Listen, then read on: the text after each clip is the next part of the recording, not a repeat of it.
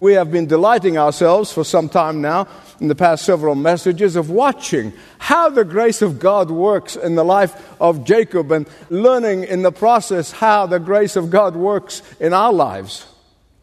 Here we come to this point after God wrestled with Jacob, after God won and Jacob surrendered, after God blessed Jacob, after God confirmed the promise that He made to his grandfather Abraham that through him the line of the Messiah will be born, after the joy of meeting the pre-incarnate Christ, after the joy of victory and the blessings of surrender, now the time has come for Jacob to face something that he avoided for 20 years. For full blessing of surrender to take hold, there may be something that you need to do. And that's what I want to talk to you about today. Jacob may have dreaded taking this step. What was it? Facing his brother Esau with all of the dread of the past 20 years later. Beloved, that could not have been easy. It could not have been easy. You read the text and read it carefully, you'll sense that. You see, after Jacob had cheated his father and pretended to be Esau, and then he received the blessings of firstborn, after his mother Rebekah told him to go away until the anger of his brother Esau subsides, after Jacob surrenders and receives the blessing of God and the renewal of the promise of God, now he needs to clean up some past business. And that's not just reconciliation. It's not just reconciliation, but restitution. Parenthetically, whenever the Holy Spirit reveals to you something that took place, I don't care how many years ago, and then you determine to make it right, restitution has to be part of that determination. In many ways, lack of reconciliation and restitution is not only hinders our effectiveness and the effectiveness of God's blessing upon us, but it also hinders answer to prayer. The word restitution has been a missing word in our vocabulary in our society today. Please hear me right. Unwillingness to make restitution cheapens repentance. Unwillingness to make restitution throws doubt on the authenticity of repentance. Even partial restitution is inconsistent with true repentance. Look with me now at Genesis 33, verse 3. You see, when Jacob's life was transformed by his surrender, as we saw in the last message, he knew in his heart that restitution and reconciliation must follow. And so he bows to Esau 7 times. 7 times he bows to Esau. You ask, what's the big deal about that? Well, you see, for 20 years earlier, Jacob tricked his father and stole the firstborn blessing from his brother. Now, after Jacob lost to God, now after God changed him from Jacob or Jacob into Israel, God prevails. God also changed Jacob's heart. If there is a true repentance, there has to be the fruit of that repentance.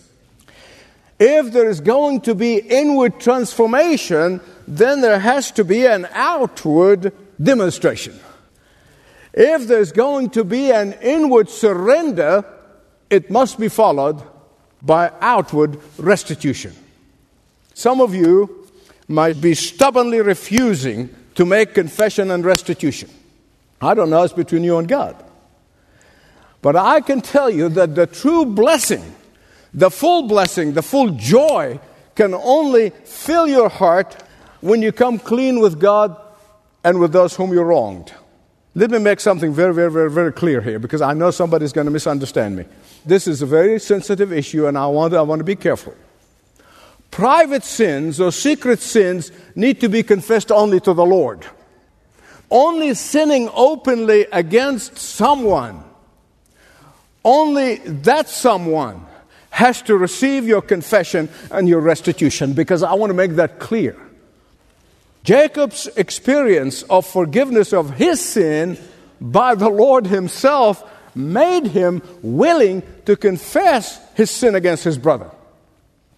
I know, and you know that Jacob could have said, my mother made me do it. I know, because the devil made me do it. And you know what? He would be partially right. My mother made me, or after all, God's promise was to me and not to my brother Esau. He could have said, Esau, God said, will serve me, not the other way around. God said Esau is subservient to me, not the other way around. No. He didn't do any of this. He bowed and he called him my Lord Esau. I'll explain that in a minute. Because after God touched his hip, Jacob recognized his wrongdoing. And therefore, no rationalization, no explanation, no justification. Only confession and restitution. Hear me right, please. Some of you may need God's touch of your hip pocket. Martin Luther said it's the last part of the body that gets baptized.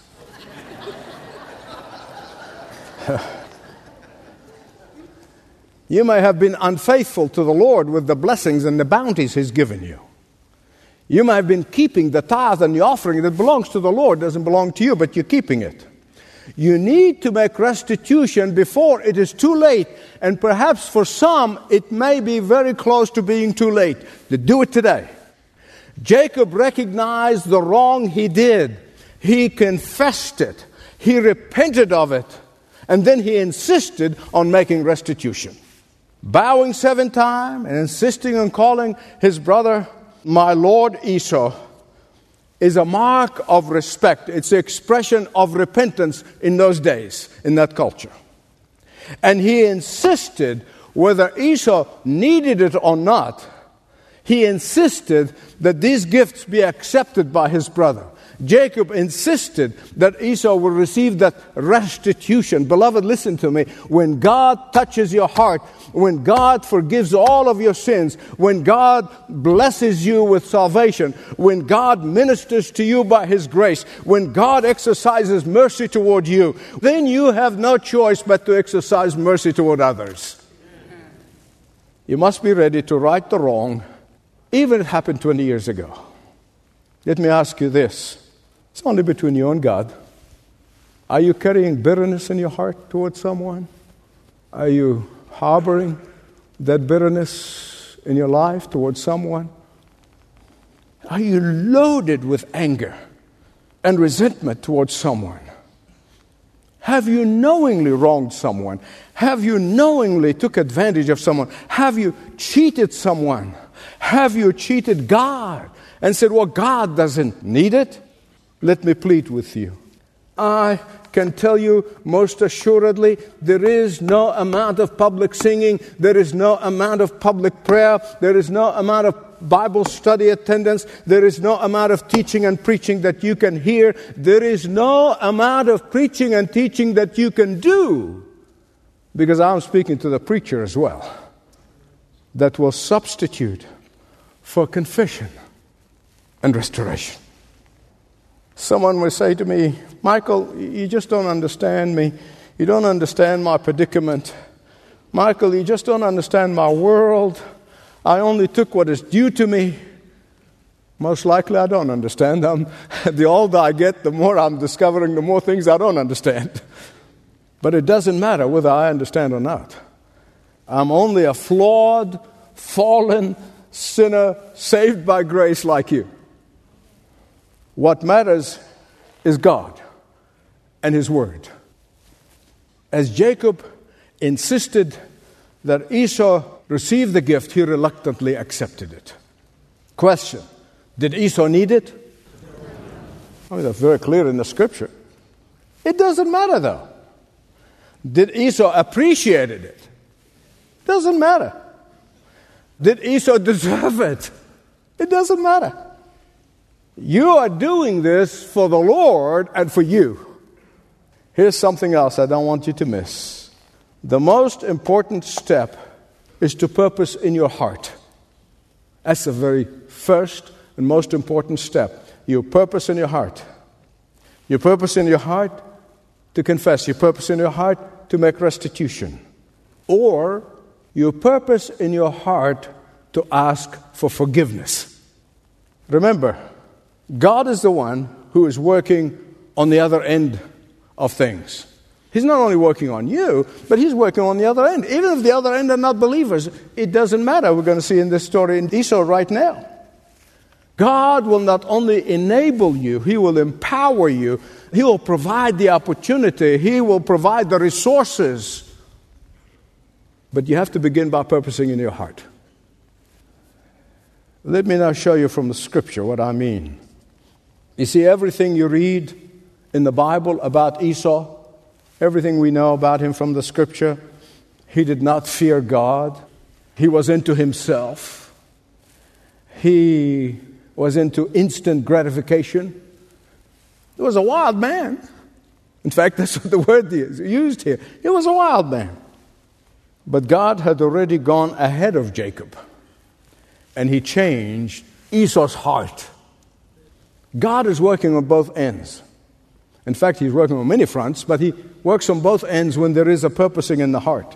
When you purpose in your heart to right the wrong, God will go ahead of you, God will prepare the way for you, and God will change the heart of the other person.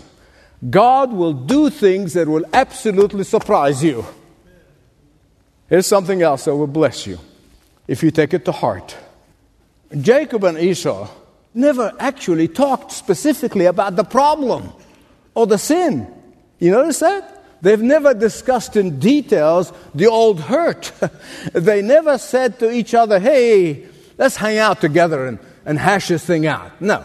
They say, hey, let's get our kids together, have a barbecue, and you and I talk together, have heart-to-heart talk. And they never even got it off their chest, something we like to do, which is okay.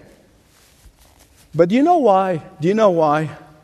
I am absolutely convinced, because sometimes an embrace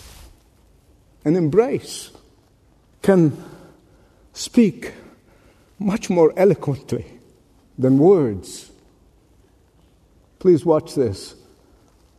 Before God touched Jacob, before God wrestled with Jacob, Jacob sent the others and the gifts ahead of him.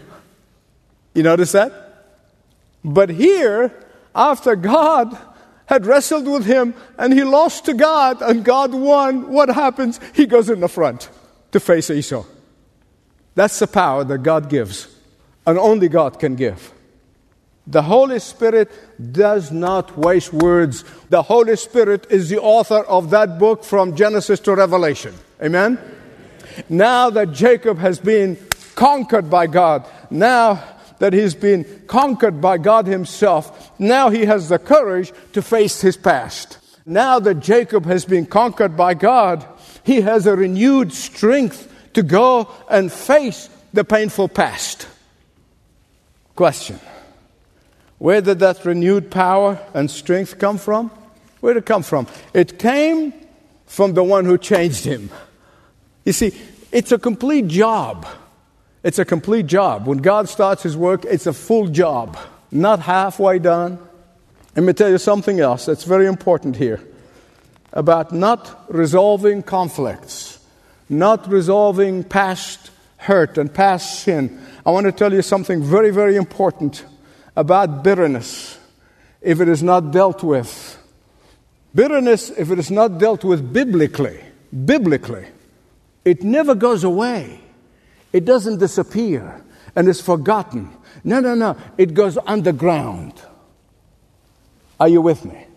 And that's why the Bible speaks about the root of bitterness. The root of a tree is hidden. You can't see it. It goes underground. Whenever the Bible talks about bitterness, it talks about it not as a fruit, but as a root. Why? Because it goes under the soil of your life. And when it goes underground, it poisons the soil of your life and hurts you and a lot more people around you. Just before you think that I'm lecturing at you, trust me, I'm not. Let me admit it to you openly. Restitution, confession, it's not easy. It's not easy. Producing the fruit of repentance is not a walk in the park. I'm telling you that because I am speaking from experience. Correcting past wrongs can put a dread in your heart. Facing past sins and wrongs can give you a horrible feeling in the pit of your stomach. Do I know what I'm talking about or not? But if you do it in the name of Jesus, if you do it for the sake of Jesus, and if you do it in the power of Jesus, you will receive strength that you have never experienced before. They have never known before. Why do I say this? Because often God is going to go ahead of you and He's going to prepare the other party. The question is this, and I've been asked that before, and I thought about it a great deal. What if you go to a person that you know you wronged him, he knows you wronged him, and you go and ask for his forgiveness and confession genuinely? What if he refuses? What if she refuses? Read my lips. It is not your problem. That is not your problem. It is now their problem and God's problem. Amen? But why is restitution very important to you? It's very important to me. It's very important to us who love Jesus. Because it humbles us before God and man. Jacob humbled himself before Esau. Beloved, that could not be easy. Because it also helps us deal responsibly with the consequences of our action. It reminds us of how costly obedience is. And one thing it does, it polishes our testimony. It polishes our testimony. When Esau saw his brother's true humility and a change of demeanor, when Esau saw his brother's humility in confession and repentance, he was overwhelmed. He immediately recognized that his brother became a changed man. Beloved, one of the greatest marks of maturing in Christ is to be able to say, I'm sorry, I wronged you. I know most teachers and preachers and Christians in general, and even now it's in the secular preachers on public television, and they all talk about the power of forgiveness and the power of forgiveness. Listen to me. Very few of us, including this preacher, preach on the power of asking for forgiveness. Let me conclude by saying that there are, in the plural, unique blessings in asking for forgiveness. Truly unique blessings. It will not only give you genuine peace, it will not only remove the shadows that are hanging over you, it will not only restore you to full spiritual health, but the Bible makes it very clear it will bring about answers to prayer. Prayers that you have prayed for a long time and God has not answered. And I say that on the authority of God's Word because Psalm 66:18 says, if I cherish, if I hide, if I don't confess, if I keep sin in my heart without repenting of it and confessing and repenting of it, God will not answer me. If I don't seek forgiveness and restoration, heaven is going to feel like brass and the earth like steel. And I feel that my prayers are not going over my head, past my head. Today I'm going to ask you to do some self-examination. Ask the Lord to search. Now it's time for you to search your heart.